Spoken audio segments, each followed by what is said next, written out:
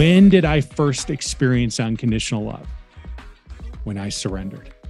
And when I surrendered, I had a visceral experience of divine love originating from within me, whose exclusive focus was every aspect of me without exception, not in spite of everything, a wholeness I had never experienced of myself.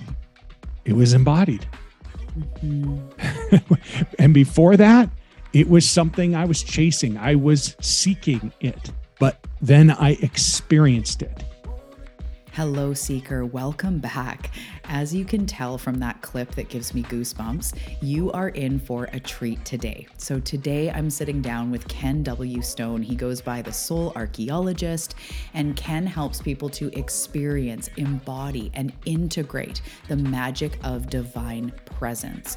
Ken is a spiritual messenger, author, and healer, and this is what we're talking about today, the magic and experience of divine presence. So it's hard to put into words everything we cover in this episode. It is so powerful. Ken holds such a powerful energy, and if you listen all the way to the end, I have a total breakthrough moment. The energy gets very intense in such a medicinal, healing way. I know it's going to move you. This is going to be so powerful. So we're talking about experiencing the divine, what that means for us, creating our unique relationship, what it means to experience, embody, and really live in integration with the magic of the divine presence. He also covers things around surrender and shares powerful stories on his journey of how these things actually played out in his life, how his gifts were turned on, his healing abilities were turned on, and just shares such a powerful, potent message with us today.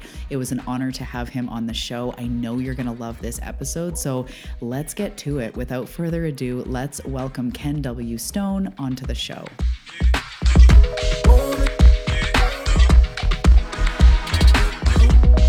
Hey, Seeker, welcome to the Awakening Her podcast. I am so grateful that you've been led here, and I'm excited for you that you're answering the call to manifest more magic in your life by mastering the law of attraction. So cool. My name is Talia, and I'm committed to cutting the fluff and showing you exactly how to manifest more excitement, ease, success, abundance, confidence, love, and anything else you've been craving. So if you're ready to crack the code on manifestation, amplify your intuition, and play in the quantum, we are now besties. Let's do this.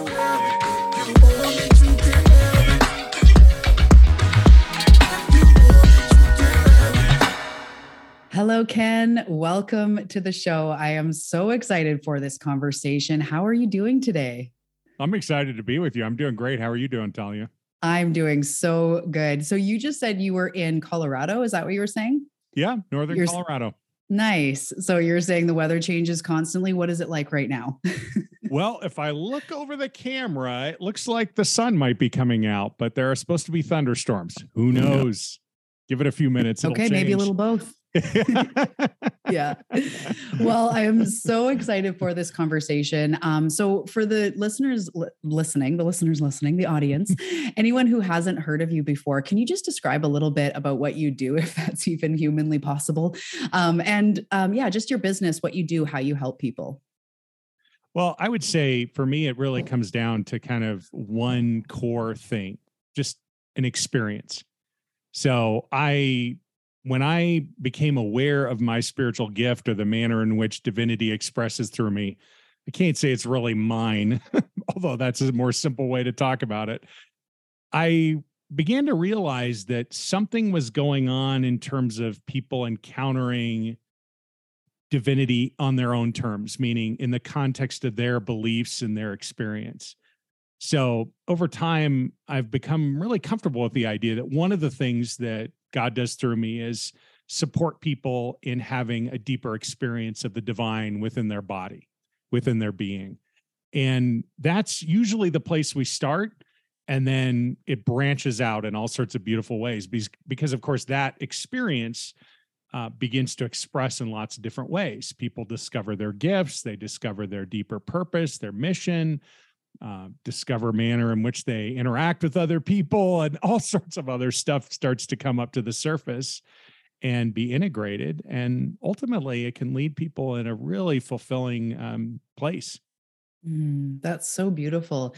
I would like to hear a little bit about how you got started in this. And then my follow-up question is, why the body? Why do you think that that's so important? And how did you kind of come to that conclusion? Well, the way I got started was in resistance. Yeah. I was making my living as a mortgage lender, and I was reading the paper one morning, and there was going to be a talk that afternoon or that evening here in Fort Collins, where I live. And the talk was world peace through inner peace. And I thought, well, that makes a lot of sense. I'd love to go. And so I went to that talk. And the person who gave that talk was this really extraordinary human being. You just looked at him and you smiled. You felt something profound from him. And I went up to him afterwards, and I can't remember the question I asked him, but and I'm 6'5", so I'm a big person, and he was not so big. So he was kind of looking up at me as he was answering the question that I asked. And then he gave me the best man hug of my life. And I'm a hugger, so that's a big deal, the best man hug. And then he said, would you like to learn how to meditate? And why don't you come? We've got a class going on. So I learned to meditate. And this was in the summer of 2007, in August of 2007. And I had never meditated before. I was for sure a type A control freak. My assistant in my mortgage practice, after I learned to meditate, started calling me Zen Ken, because I was, comparatively speaking, so much more calm. And the next month, I went to an in-residence meditation retreat with the same organization. And while I was there on the last day, a person with whom I was randomly paired wrote on a piece of paper, "You should be working as a healer." And I started sobbing uncontrollably, even though I didn't know what the word healer meant. And that was the beginning of the rest of my life. So, I hired him for an intuitive session a couple days after Christmas 2007, because my life felt like it was kind of blowing apart. And I wanted to know, is my life going to turn out? And all he wanted to talk about, and he goes into trance, so his voice is altered, which again made me cry. Don't know why. All he wanted to talk about was healing this, healing that. And I'm thinking, I don't care about healing. I want to know, is my life going to work out? So I came out of that conversation, that session, with kind of 3 directives that I heard him give me. You know what you're doing. Just go do it. You don't need to be trained. And actually, after he wrote on a piece of paper in September, he told me, "You've done this in many prior lifetimes, and this is more natural than breathing for you." I mean, I thought he was nuts. I thought he should go to a psych ward or something, truth be told, even as I was crying as he's saying these things. So I laid my hands on somebody's head 1st of January 2008, and their migraine went away, and my hands and feet started buzzing. And I was sort of taken back, and that was, life started changing pretty rapidly. So every moment going forward from there.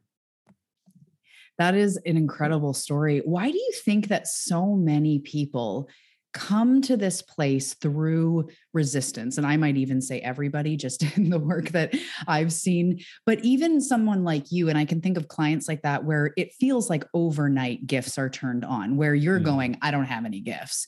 And then if you were to fast forward 10 years, you're knee deep in gifts, helping people activate theirs. So what is that? What do you think that is on a soul level, personal level, soul growth level, whatever, that has someone be able to turn on not just their divine consciousness, but like their healing gifts, their ability to go like, I'm a healer?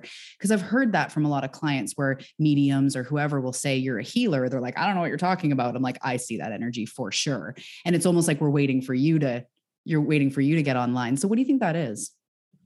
I don't know. That's an interesting question. I think part of it must be that, well, I don't know how other people feel about this, but I can say for sure, I had a very different idea about my life. And interestingly enough, I had watched the movie The Secret about a year before this all happened. And I had watched the first edition that has Esther Hicks in it. I don't know if you're familiar with that version of it. That was the first version. And I was totally skeptical about channels. I thought it was a bunch of hogwash. And so I thought, I studied philosophy in college. So I thought, okay, there's some philosophical foundation for this. She's just parroting this stuff. Like I was really not buying any of this. So I went and did a bunch of research, and I ended up with Charles Haanel's book, The Master Key System.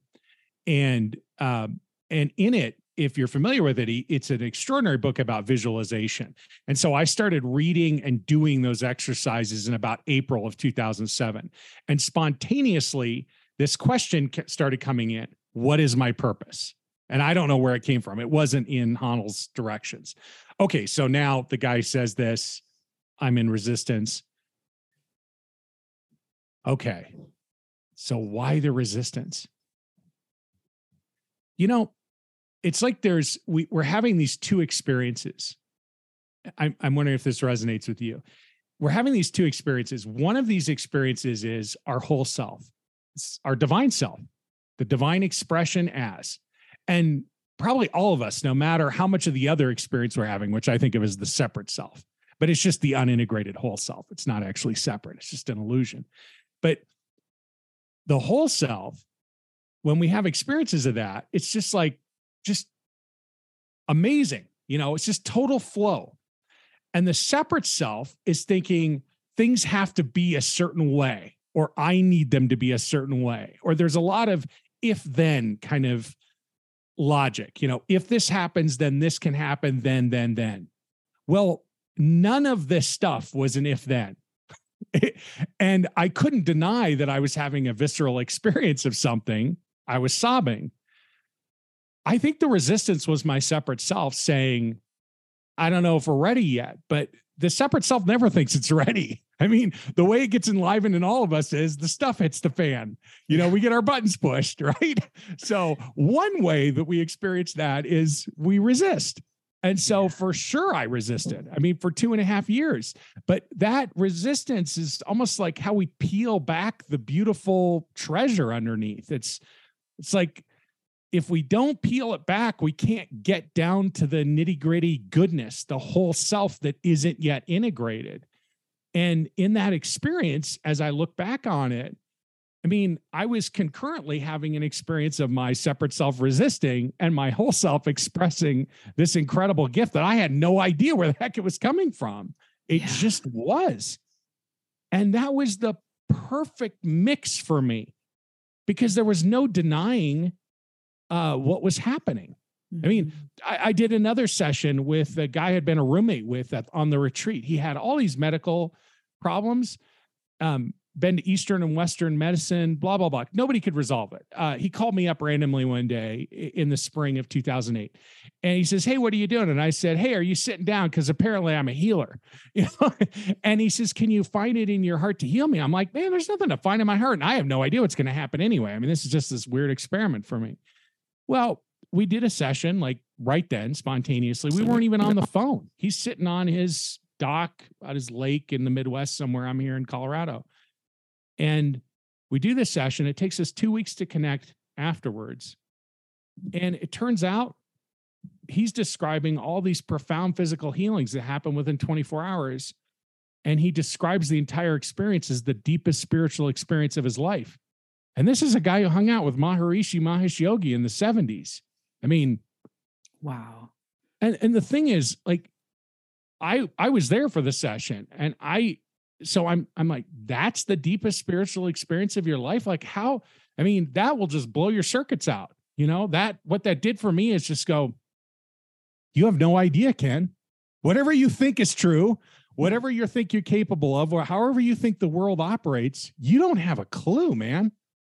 And I resisted. I fought with that for quite a while, but ultimately, it brought me to surrender. It brought me to let go of the idea that I was in control of my life. And so I guess resistance is a mechanism, or it's participating in that process of suffering that none of us like, but is so essential for us to really come to, or at least that's how it feels to me.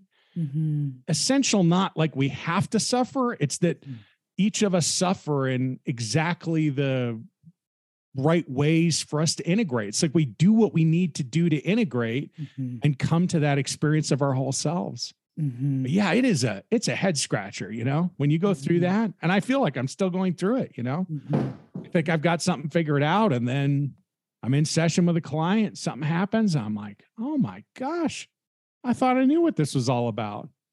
And here's another totally unexplainable thing unfolding. Yeah, I definitely agree with that. And I think that part of, in my perspective with the struggle, as you said, we don't have to struggle, but it's like we're given, and you just kind of said this, we're given the perfect struggle for what we came here to learn and how we came here to evolve. So I've observed that people have at least usually one or multiple big struggles in their lives.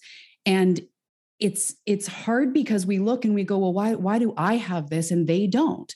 I'm a good person. I meditate, or, why do I have this? And why haven't I found the love of my life and they have, or why haven't, but you were given the perfect struggle for what you came here to learn. And in the struggle, this is something I'm seeing so much more clearly in the last couple of years, months, even embedded perfectly within the struggle is the medicine to burst you forward. So I use this example. There's a lot of women listening, and I'm sure this happens with men as well. If you look in the mirror and you go, oh, I look old, or I look fat, or I look this, that struggle of like, oh, I hate my body.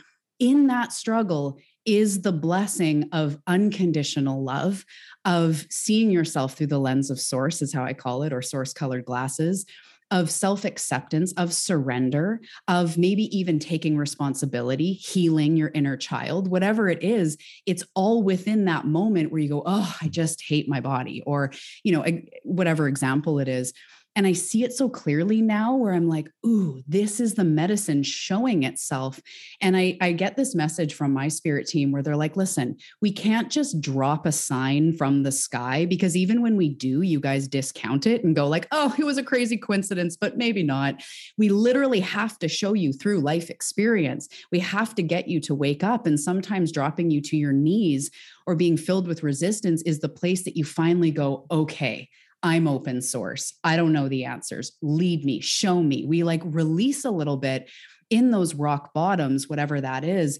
And it's not that we have to, but they're saying right now, they're like, that is such a good teaching tool. Nothing gets you to move like panic, despair, anxiety. It will sort of bring you to that higher ground eventually, when you allow it to, but we don't have to let ourselves get there. So I'm curious to know your thoughts on that and how you interpret that.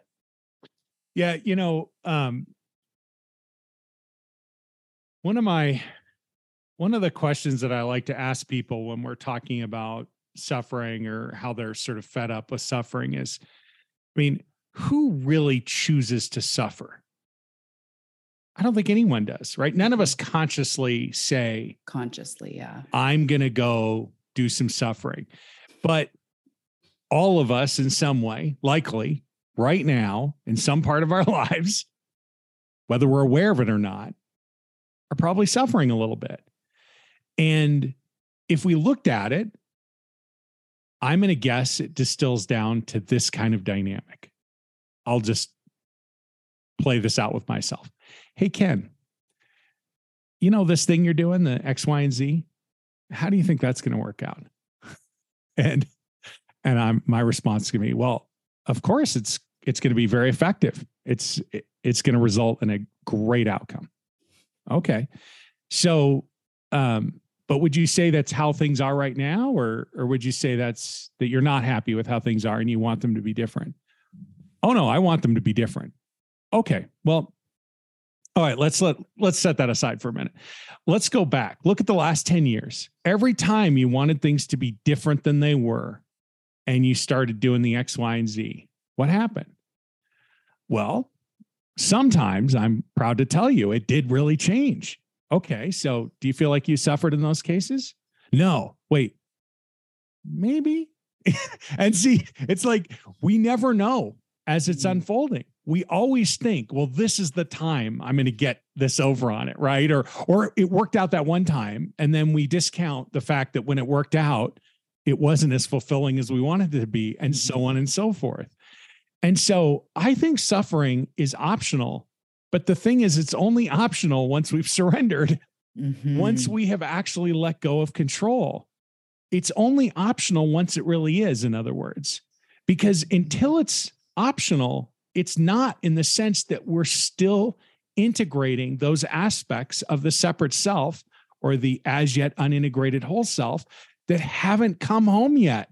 They're still running around thinking, I'm disconnected, I'm not connected to myself, and so on and so forth. And then somebody says something happens in our life, we get our buttons pushed, we think, oh my gosh, I'm super triggered right now. Here's how I think of those things when they happen to me now, based on, my journey over the last 15 years. Oh, good. Here's another aspect of my separate self that's being animated because it's ready to integrate. Mhm. Yeah. Sometimes it takes me a few minutes to remember that because maybe I'm a little, caught up with it. But Yeah. so to me, the mechanism of that suffering is just, it's helping us remember and experience what is real by banging our heads against the thing that Mm. isn't real and efforting to resolve the illusion, which is Mm. unresolvable. And Oh. as we engage with that experience, we begin to more completely experience ourselves as we are, but only once we let go of control. It's this beautiful paradox.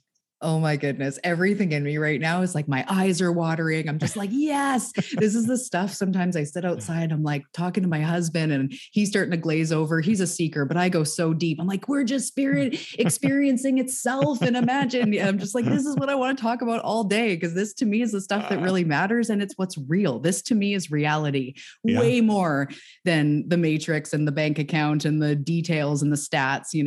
This is just so real. So I just love this so much. I would like to touch on the body aspect and why you feel, no worries. This has been so great. But why do you feel that coming home into your body? And I just want to say, first of all, is that I've personally, and I know my listeners can really relate, so maybe you can kind of speak to this.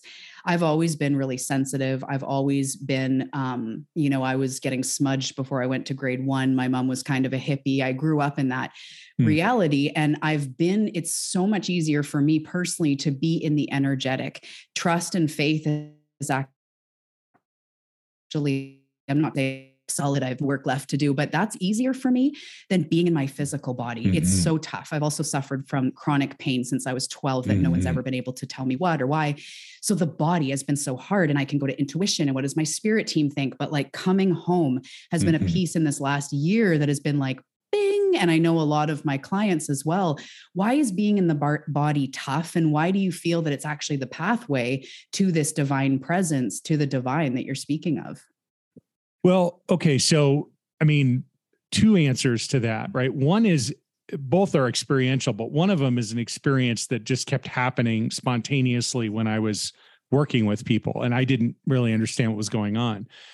So in the fall of 2010, I had this download that I refer to as Beneath the Sand, which was sort of like, I had been asking all summer, all right, God, give me something to teach here. I got to have something to talk about. Like, I'm ready to stop being a mortgage lender. I want to try to make my living this way.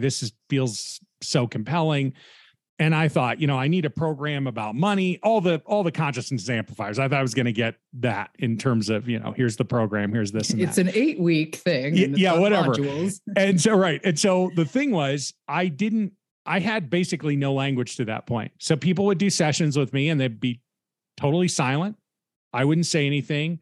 They wouldn't say anything. Maybe they'd hear me make a noise on the other of the phone because air is coming out of my body spontaneously or whatever, but it's not like we're having a conversation. People call me up and they'd say, hey, so-and-so says I should do a session with you. And I'd be like, okay. And what's going to happen? I don't know. You're going to have an experience of divinity in your body. And they'd be like, oh, that's a book I'd love to read. And I'd say, someday, I don't know. Right now I got nothing to say about that. It's just, let's have the experience. Okay. So Beneath the Sand comes in. And Beneath the Sand, I mean, just the distilled is, it showed me not just the cosmology, the understanding of sort of causality and the mechanism of wholeness, but it showed me how to facilitate a visceral experience of wholeness for an individual or a group.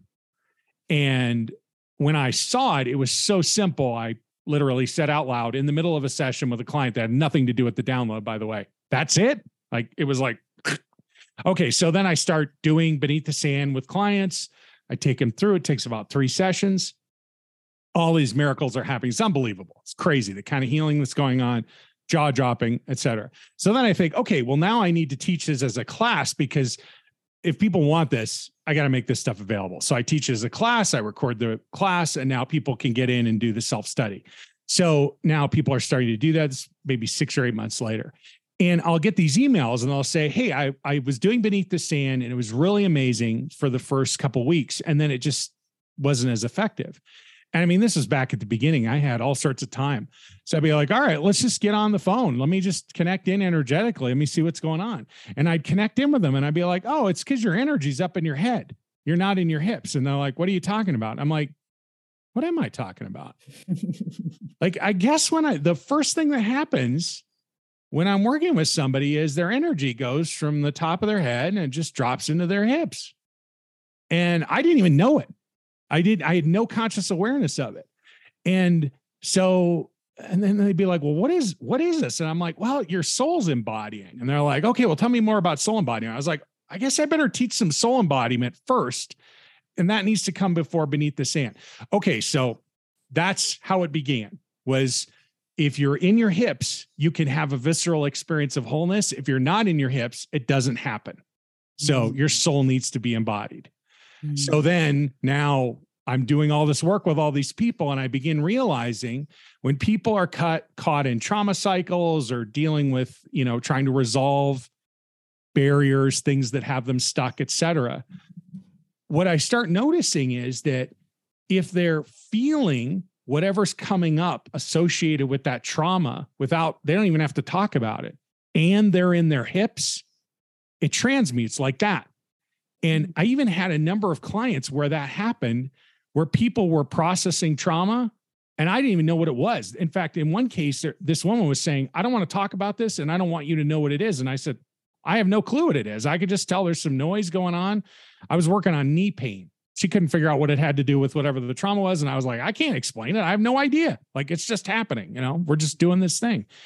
So when people would go through this soul embodiment process consciously, all this stuff would become enlivened. These sort of dormant traumas that maybe they weren't even consciously aware of. Maybe they were from other lifetimes. Who the heck knew where they were coming from? So then I started working with that, and I started realizing if people can express, could be pain, could be emotional, whatever, without becoming identified with the story or the feeling, just be in the raw while they're in their hips, which everyone goes into their hips when I work with them. It's just like, Ken, what happens when God works through you? People drop into their hips. Their soul embodies. That's just going to happen. It's just naturally, it doesn't even matter if we're focused on it or not. So once they did that and allowed themselves to feel or express, I mean, this stuff just disappeared. It was like a bonfire, just burn up this old wet log that was smoldering on the fire for decades or lifetimes. All of a sudden, boom, it's gone.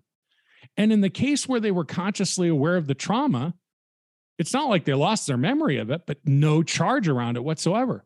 I remember working with a guy who had complex PTSD, formal diagnosis, war zone deployments, on and on. I mean, whatever his story was, I'm not trying to minimize it. I'm just saying the details don't matter for our conversation. He went through this process with me, and then he hit all his anniversaries. I mean, he had a dysfunctional life, physically, emotionally, on every level. We went through this together and then did Beneath the Sand. Poof, all the stuff is gone. So why the body? It seems to me that the body is, in some places, it's like the metaphorical representation of the energetic markers of all the things that we've gone through. And to your point, they're not problems. They're the medicine. Like you said, they are the answer. They're the pathway to our integrated whole self. But until we have an effective way of addressing or transmuting those things, they become barriers. They stop us. And as we descend, as the soul descends, it animates everything in the body. And when it gets down into the hips, instead of like a Christmas tree being lit up layer by layer, it's like the sun 1,000,000 times over. I mean, the power of an embodied soul in somebody's being is extraordinary. I mean, people talk about, Eckhart Tolle wrote the book, The Power of Now. How do you experience the power now? You embody your soul. I mean, how do you open up to the miraculous, extraordinary divine presence? You embody your soul. So to me, I mean, I can't even fathom how it could happen without the body. Here's another kind of myth. Most people think the most profound experiences happen out of the body in a disembodied state. I leave my body and then I'm free. Right. But when I get to work with them, they begin discovering in the body are the most extraordinary experiences that are available because they're integrated. They're actually happening inside or in the context of the vessel of this thing that apparently is the limitation, but it turns out is the animated expression of divinity. It's such an extraordinary dynamic. All right, I'm blablanching on you, but there it is. Why the body? I've got that. Like, yes, this is all I want to talk about again. Look, yeah. And also the body has the senses. The body is what experiences pleasure. The body is what everything is run through. So we could have a very powerful visualization, but when you bring it into your body and you're embodying gratitude or just this present moment, and you're right here and you're listening and you're sensing and you're smelling and you're just right there, it feels like that's our maximum experience. When you said like, it can't really happen any other way, we could have epiphanies and go, whoa, I just realized this, or a visitation or a plant medicine ceremony that we see something, but it's when it gets embodied that the miracle happens. The other day I was talking to a client and her spirit team was just showing me how her self-worth has gone from a concept in her head into an action in her body. And I saw it exactly like you said, I saw it drop down.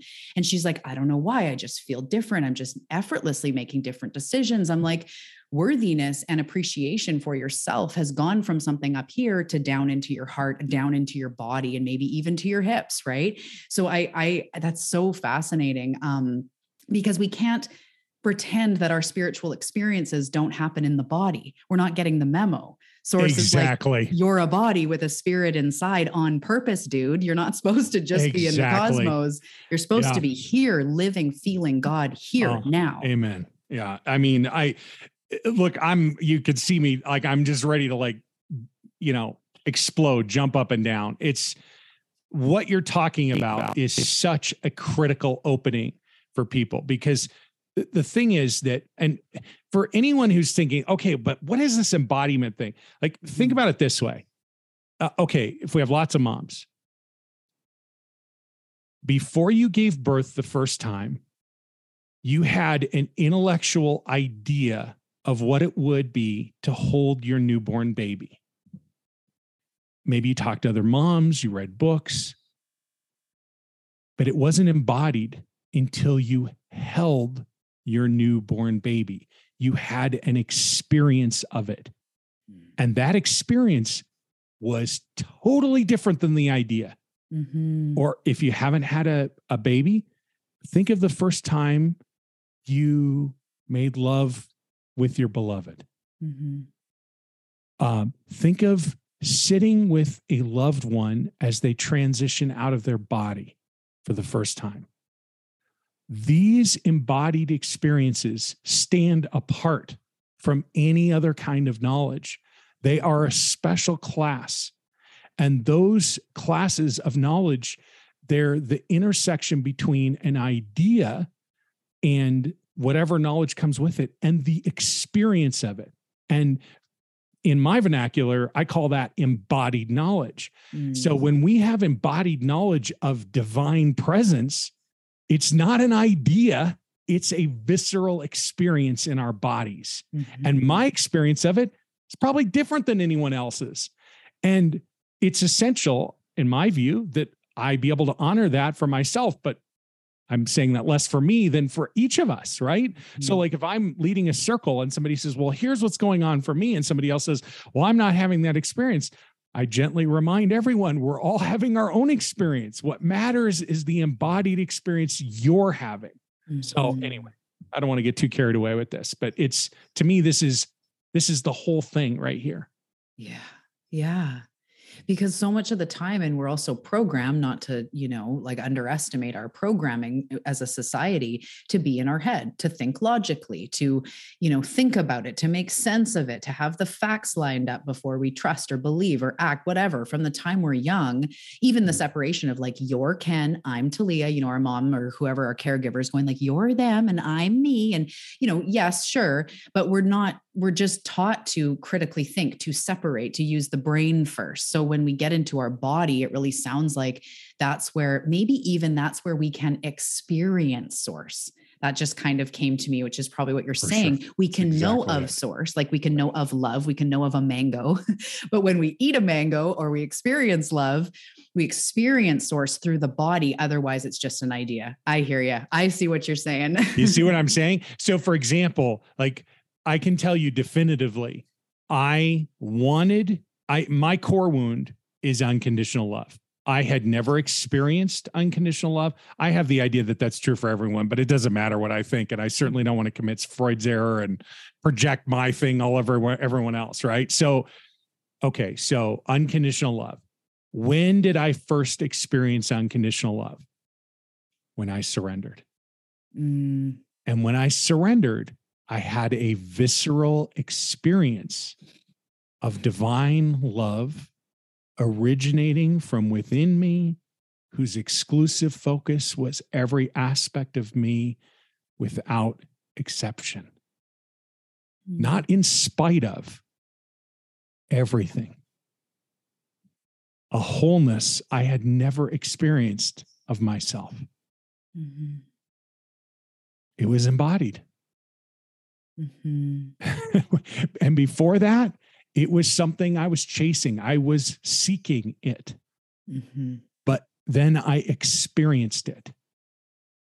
And since it is anchoring and integrating and embodying on a deeper and deeper level. Mm-hmm. And the experience of that love is not an idea, but there are plenty of ideas that come from it. It influences my thinking and my behavior and so on. But the embodied experience of it is foundational. And that's my work. My work is about supporting the embodied experience of divinity within the being.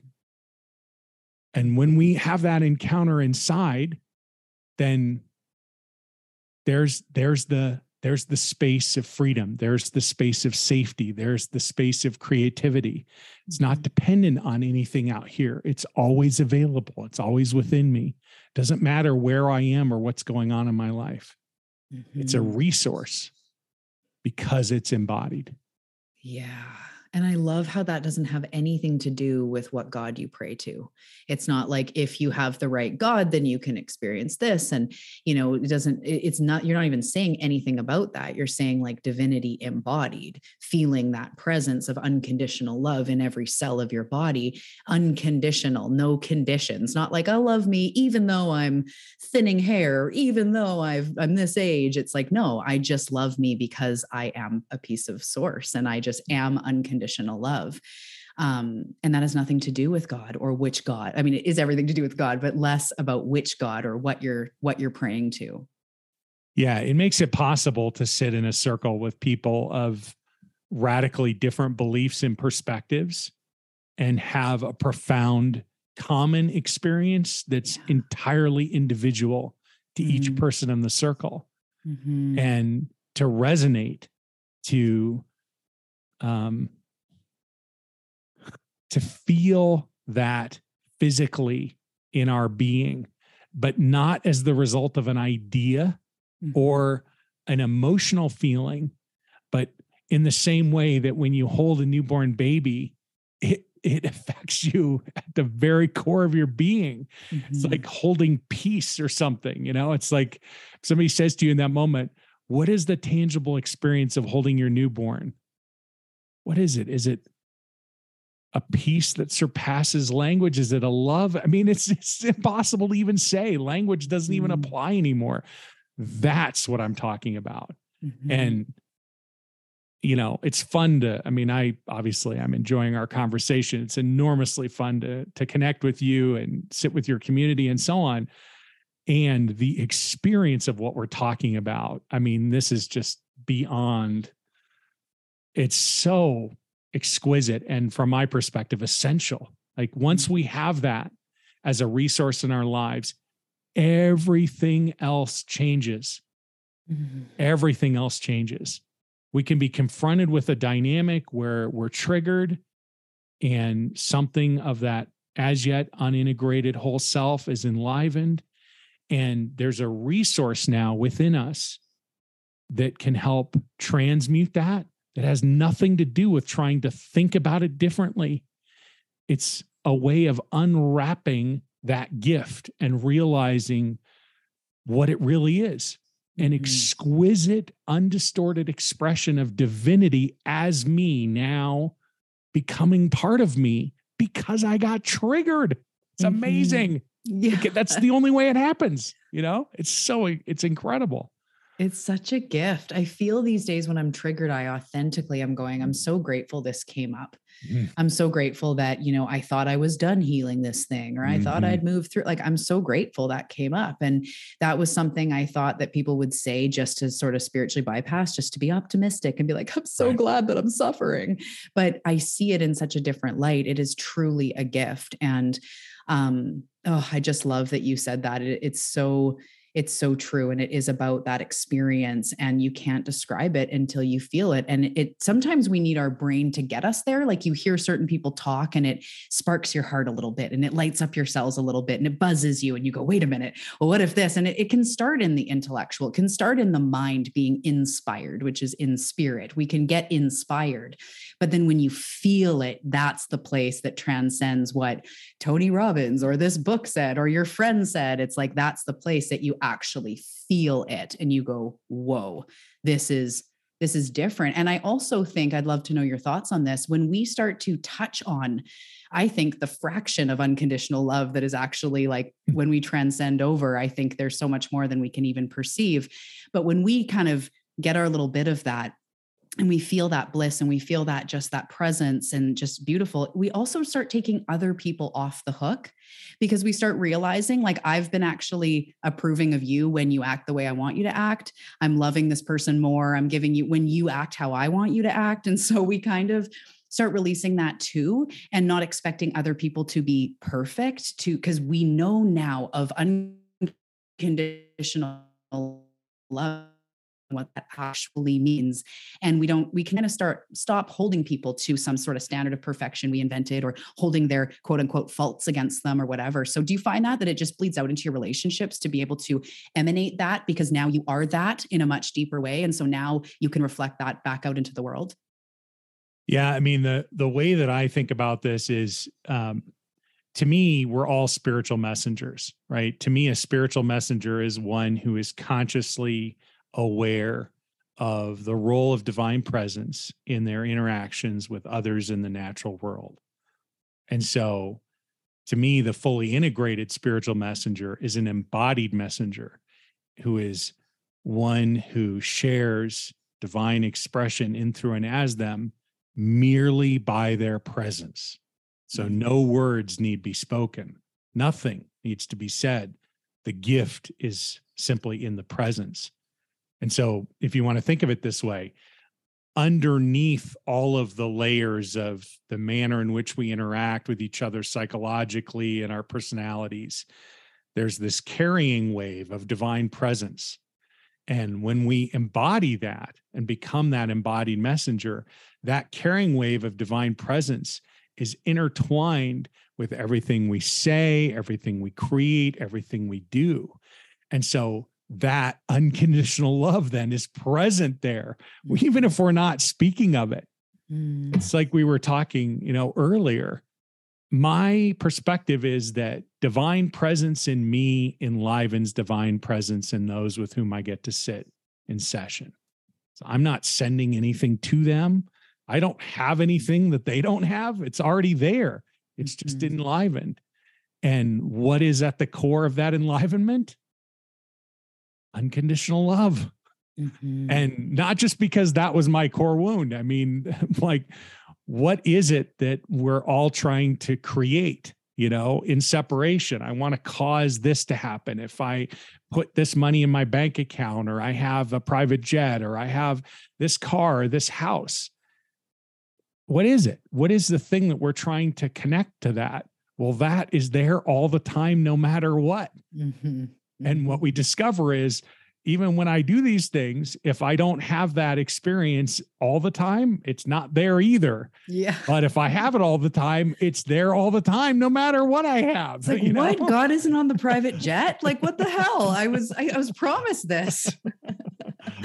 Nothing wrong with a private jet, I guess. I'm just saying, God doesn't come uniquely through the private jet. God doesn't come through the dollar bill. God doesn't come through the health. It's divine presence is always there. And however the expression is beyond that, at least in my view, those things are byproducts. Yeah. Yeah, that is incredibly powerful. Wayne Dyer says that something loosely around, like, we think that money is going to solve our problems, but if you're miserable now, you're just going to be miserable in slightly more luxurious surroundings, is what he says. And I picture myself on this fancy ass couch being like, I hate my life. Like, that's not actually what we're looking for. We're looking to feel that support, that abundance in the true essence of the word, not just money, but that flourishing, that presence, that love. And that's what we're thinking that those things will give us. And I love how beautifully you say that. It's like, but if I had the money, but like, seriously, I wouldn't stress so much. It's like, I bet you would. You just might find instead of your bills, now it's something else you're stressing about, or it might still be money. It's surprising how you can always find a way to be stressed. Yeah. I mean, people talk about, money lessons, but at least in my view, money lessons are always unique because money is just a consciousness amplifier. So my money lessons are about my consciousness and what's integrating for me. And yours might be very different from mine. Just like the thing I need to surrender and let go of control on is maybe other people would be like, I want Ken's thing. Maybe we could swap. Yeah. But, the thing I need to surrender and the path to get there is my unique path. That's why I always laugh. It's like, this is the mantra that will change everything. This is the exercise that will make you have this much money. I'm like, okay, even if it was some big a big impactful, let's go with that, journal prompt for someone that just blew their mind open. Do you really think that is the secret for every single person walking this earth, is this one gratitude prayer or whatever? It's like, there's lots of tools, but they're all leading you back to that divine presence. And as you just said, your tools, your lessons, your learning, your path is going to be different. Even than people who grow up in the same class as you, same type of religious or non-religious background, males this age, like your path is wildly different than anybody around you. And that's what we have to start to see, is just because that person achieved a certain thing by 30, or this person, found their soulmate, or this person, it doesn't mean, first of all, that we can't either, but that our paths are the same, because that person struggles with something that you maybe have moved through, or you didn't have that as a struggle and they did. It's like, we just can't compare journeys because our journeys just are so incredibly different. I would love to touch on, before we wrap up here, you have mentioned surrender a few times, and I love talking about this. My clients ask me all the time, like, I know I hear you talk about it, I've listened to your episodes, but like, how do I actually, what do I do? What are the 5 steps of surrender? So I just would love to hear your perspective on surrender, especially because you shared the story of, once I surrendered, everything basically changed. So what does that mean? And give us your 7 tangible steps. No, I'm just kidding. What is surrender to you? Someone once called me up from the Middle East and said, I want your surrender program. And I said, I don't have a surrender in a box program. I can teach you soul embodiment in a box. I can teach you beneath the sand in a box, but surrender is going to be your individual journey. Sorry. Really? I can tell you how I surrendered. The way I surrendered was, I thought that I had 2 kind of core issues. I thought I had a love issue and a money issue. And then I took an Enneagram class and I realized, for me, money is love. So then I realized, okay, I've just got a love issue, meaning I am not having an experience of unconditional love. And so this happened in the beginning of 2011. So this is after, sort of the radical awakening. I'd been sharing my gifts with people for a while. And actually at the beginning of 2011, I started attempting to make my living full time as a spiritual healer, as a spiritual messenger. And it was sort of interesting because although I had business while I was still originating loans in 2010, it wasn't quite crickets, but a lot of business went away. And part of it, looking back on it, was that people would call me up and I'd be like, "You love me? You really love me?" And who the heck wants a healer that has that energy? Okay. But you're asking, how did I surrender? So I started realizing that I am the source of my suffering. And what I mean by that, and what I meant then, but I still mean it today, is that my efforts to create an experience of unconditional love are the actual cause of my suffering. And if I visualized it, what I saw was two things. One was a stop sign, me holding up a stop sign to God. I got this. You stop here. I got this covered. And the other one was like in a garden. The garden hose was kinking and the water, divine presence and grace, wasn't able to flow out of the hose because I thought I was in charge. And mind you, this is after having an experience of facilitating all these extraordinary experiences for people. So it wasn't like I didn't understand how or have a direct experience of divinity. I just still thought, for whatever reason, I've got this part of my life covered. So I knew intellectually, but it wasn't embodied yet, the answer lies with divinity. And I am the cause of what's stopping that. So when I thought about surrendering, and the way I visualized it was, I'm driving the bus, and then I get out of the seat consciously and walk to the back of the bus. And now God's going to drive this bus. And the first image was the bus careens over a cliff, crashes and explodes. Swerves into the forest and blows up. Exactly. Into a cliff, whatever. So the first expression of that was, I'll be homeless. So then, because I had done Charles Haanel's exercise and visualization, I realized, okay, what if God wants me to be homeless? And then I wanted to say, no, God doesn't want me to be homeless. And then I realized I'm not surrendering to the God I know. I'm surrendering to the God I don't know. And the God I don't know might want me to be homeless. Because basically what I'm doing in surrender is saying, God, your will, not my will. Your will is all that matters. I will do as you say. I subordinate myself to your will. And for me, this was not a religious statement, by the way. So it wasn't like I was looking to the Bible for direction. This was a lived experience. You lead. I'm going to stop directing this show. So, okay, homeless. So I started visualizing myself as homeless. I spent a lot of energy on that. I feel like in The Secret, they would say not to do that. They would. They absolutely would. And you know what I would say to them? And I've said to many audiences in the meantime, I was resisting being homeless. So if you want to think of it from that perspective, the thing you resist persists, right? Didn't Jung say that?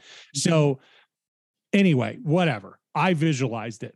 So I made myself homeless in my mind, and I realized, okay, I got a problem because in Colorado it gets cold. So then I thought, okay, I've got a warm coat. I've got all the stuff. So then I'm making a list. Here's what I'm going to do when I become homeless. I'm going to make sure I have my coat, blah, blah, blah. I'm in Fort Collins. I'll be hungry, da, da, da. I go through all these things. I'm surrendering all these things, but this isn't really the surrender. This is the preparing, right?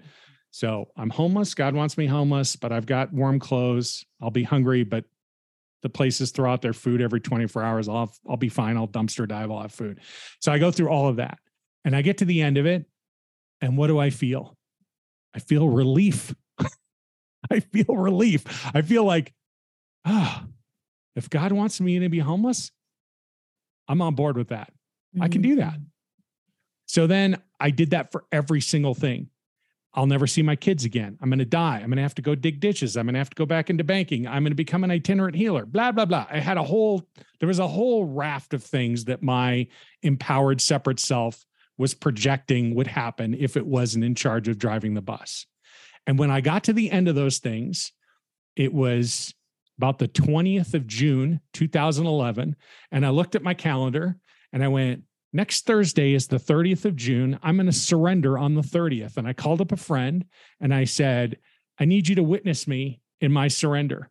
And because I'm a recovering type A personality, I gave her a bunch of conditions. You can't intervene. It's possible I might die during this process, but you can't try to revive me, because if God's calling me home, and I was very serious. I made her promise. You will not intervene energetically, physically, any level. You're just going to sit there and be present. You're not going to interfere with anything. And then I did that. I sat down on the 30th of June. I drove out to her house, fortunately out in the country, no neighbors nearby, because I think it probably sounded like I was giving birth to a cow or something. It was incredibly painful physically. It was profoundly painful. I went through about 3 hours and I thought, oh, thank God I'm done with that. And then that was just a little pause. And then came the real hard stuff. And during that process, I was actively saying, okay, God, the driver's wheel is yours. Wherever you take me, I will go. And it was an extraordinary experience. It still moves me to think about it. I opened my eyes for the first time in maybe 6 hours, and I could see divinity moving, energy, light through everything. I could see consciousness in everything, in a blade of grass, in the tree. My friend made food. There was roast beef, wraps or something. Every bite I took, it was like all the people and animals and insects and plants that were involved in their consciousness were blessing me, and I was blessing them. I mean, it was absolutely profound. I didn't take any substances to facilitate the experience. Right? I didn't do anything. I just consciously let go of my life and said, all right, God, you're in charge. And that's what I did. The type A method to surrender. Set your date, set your time, give your friends checklists. Schedule it. Yeah. Set some boundaries. Plan it out. Make sure to hydrate. Be well hydrated, etc. But that's profound, because I have these clients that say that, like, I'm so type A, it's so hard to surrender. And I always say, like, you still can. I know it feels difficult because you don't know another way, but set a date. Ken did it. I'll direct him to this podcast. But just all jokes aside, what an incredible experience. And the thing about being homeless, like, that's kind of fucking with my mind a bit in such a beautiful way, because as I said, like, I've lived in pain since I was about 12, and I've just recently had these thoughts. It's definitely going to make me emotional. If I'm meant to stay in pain, then so be it. Beautiful. And that's like a new thought. Beautiful. That is so beautiful. Because I know I can heal it. I can heal it. I know this is internalized trauma. I know this is past. I can heal this. And I'm like, but that's not actually surrendering. And so just lately, I've been like, I don't feel I need to stay in active pain, because there's a lot of things I love to do, hike and move around and lift my kids up. And I don't believe I have to stay limited. But if that's my path for some reason, then I'm actually going to be okay with that, and going to be okay with it, because I'm inching closer and closer. When you said that, it was just like, because we get so fixated that we can change this, and that's empowering for a brief amount of time. I can change this. But then we're so fixated on the changing that we're not happy until we see that we're changing it. And then we're right back in the original place. It just is in a slightly more spiritual, dressed up suit. It seems like it's spiritual, but no, I don't know what's spiritual really, but it seems like it's a more enlightened way to think. Yeah. But I've just been thinking about that because I've been so fixated on the fact that, like, it's not going to be my story. And even though doctors say it will be, it's not going to be. And I know more, and I know of the power of thought and nutrition and healing. But what if it is? What if it is? What if the thing you're most resisting is actually God's will? Yeah. I mean, to me, this is right here. This is it for me right here. there is the freedom point. That is the departure into divine grace. When we as human beings confront the thing we are most afraid of and accept this may be divine will, this may be what is real, then we can stop efforting for something else. Think of the most powerful river that you've ever seen in your life. Now you're out in the middle of the river and you're resisting the flow of the current. And there are branches. If it's strong enough, there are rocks being moved down this river and they're smashing into you. And you're thinking, this river moves the other direction. But it's not. And when you surrender, you begin moving with it. Row, row, row your boat. And when you move with the river, you're no longer in resistance to it. You open up a profound flow state, and it's possible nothing changes. But if you have let go of control, you have just liberated yourself. And you can have an experience of being loved unconditionally just as you are. Not because you did something to earn it, but because you stopped trying to create it. It's already there. It's so amazing. I cannot even begin to acknowledge you for what you are bringing into this conversation and what you are doing with this example. I bow deeply to you, Talia. This is so beautiful. Thank you.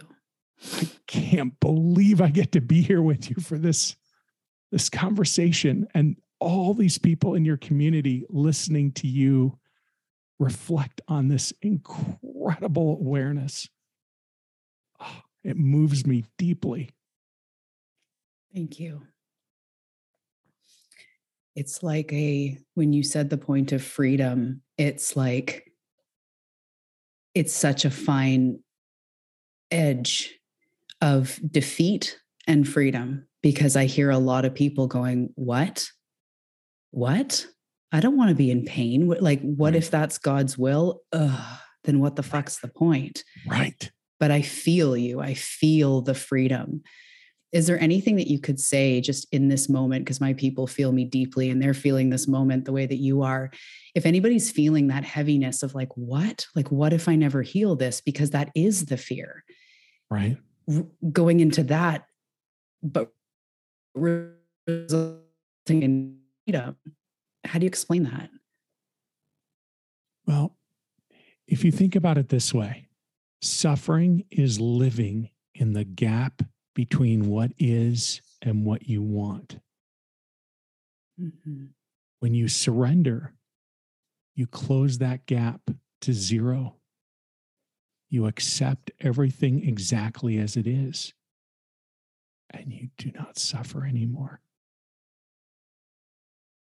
Have you heard the statement, suffering is optional, pain is not? Mm-hmm. What I believe is true is that suffering is optional and so is pain. But the first step is to choose not to suffer anymore by letting go of control.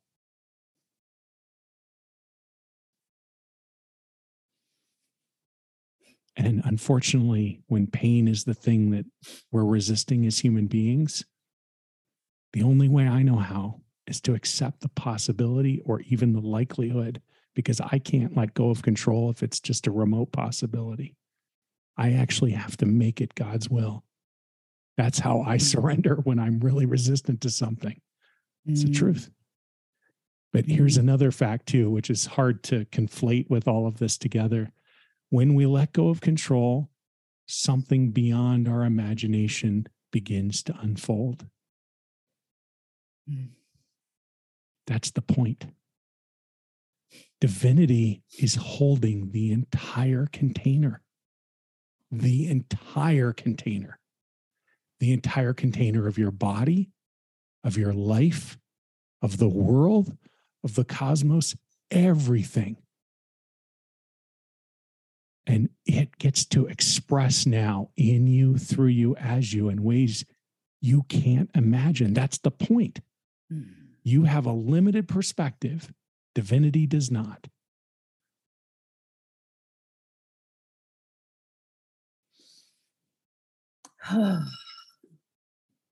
I like to say about this or something better as a helpful tool when people are really attached to what they think they want. They want a soulmate who's 6 foot, or they want to make this much money. And I always say that, like, you don't really know what you want.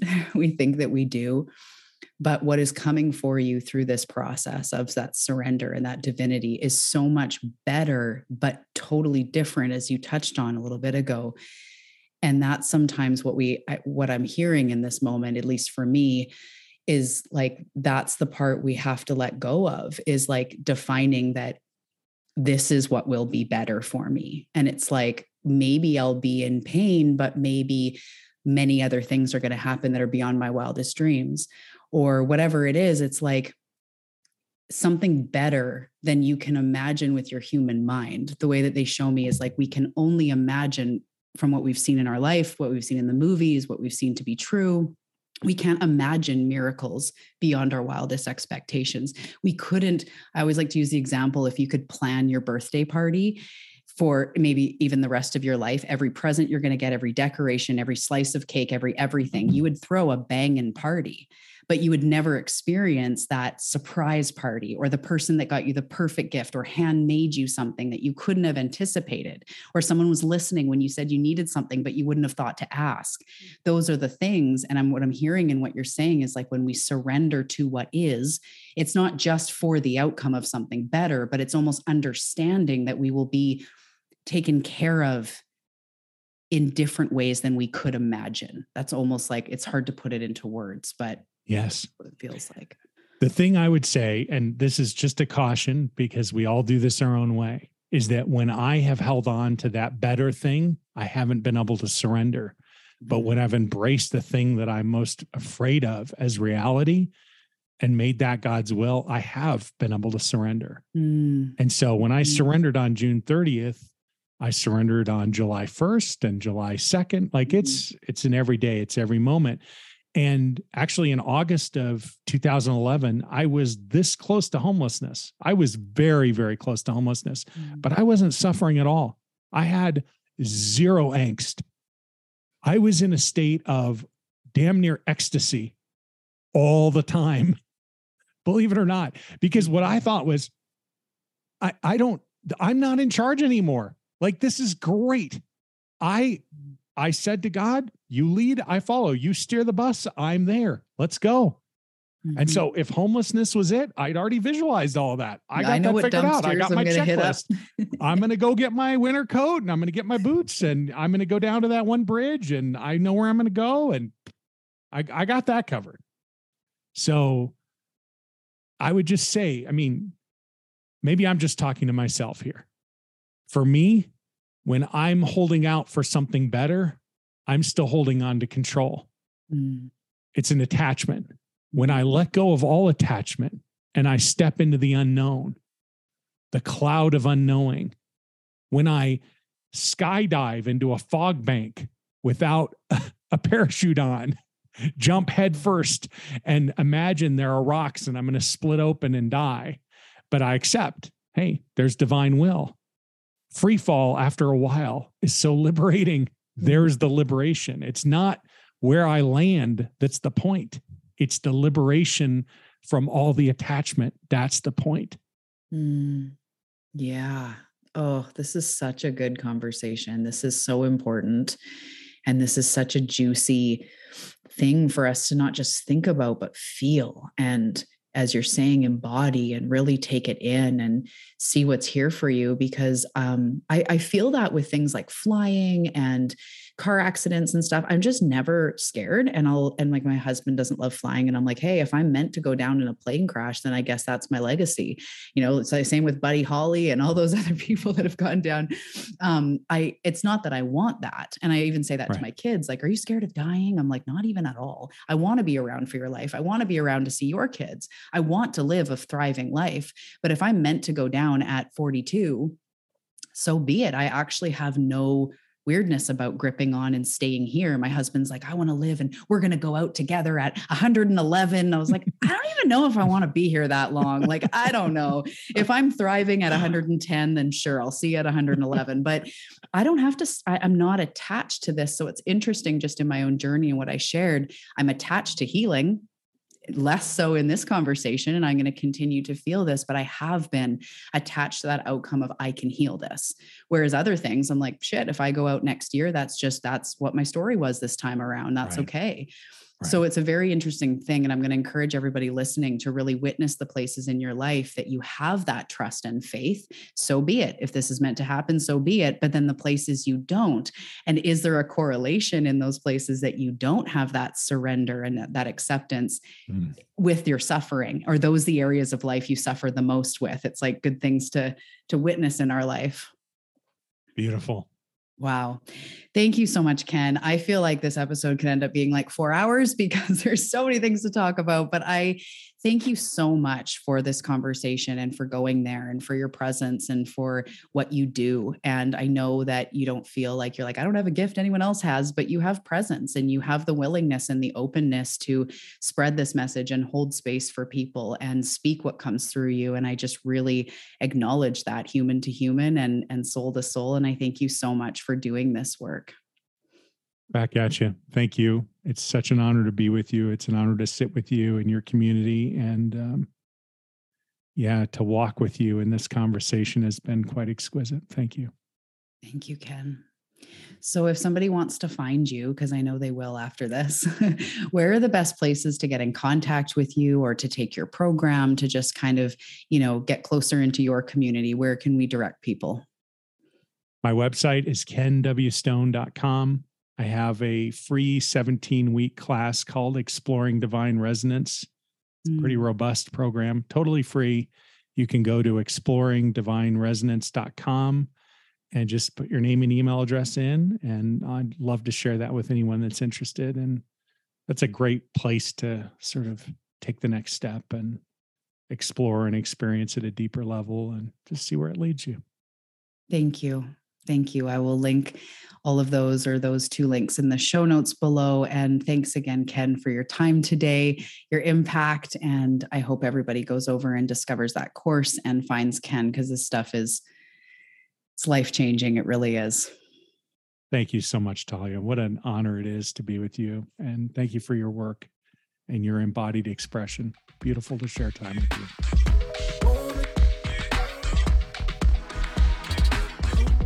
Thank you so much for tuning in to this episode on the Awakening Her podcast. I hope you enjoyed this conversation between me and my guest. And if you did, we would love to hear from you. Come find us on Instagram. All the links are below in the show notes. Take a screenshot that you're listening to this episode, sharing your takeaways or your enthusiasm for the show. Tag us both over on Instagram. And if you do that, I will send you a free gift. I really do hope you enjoyed this conversation, and I will see you in the next episode.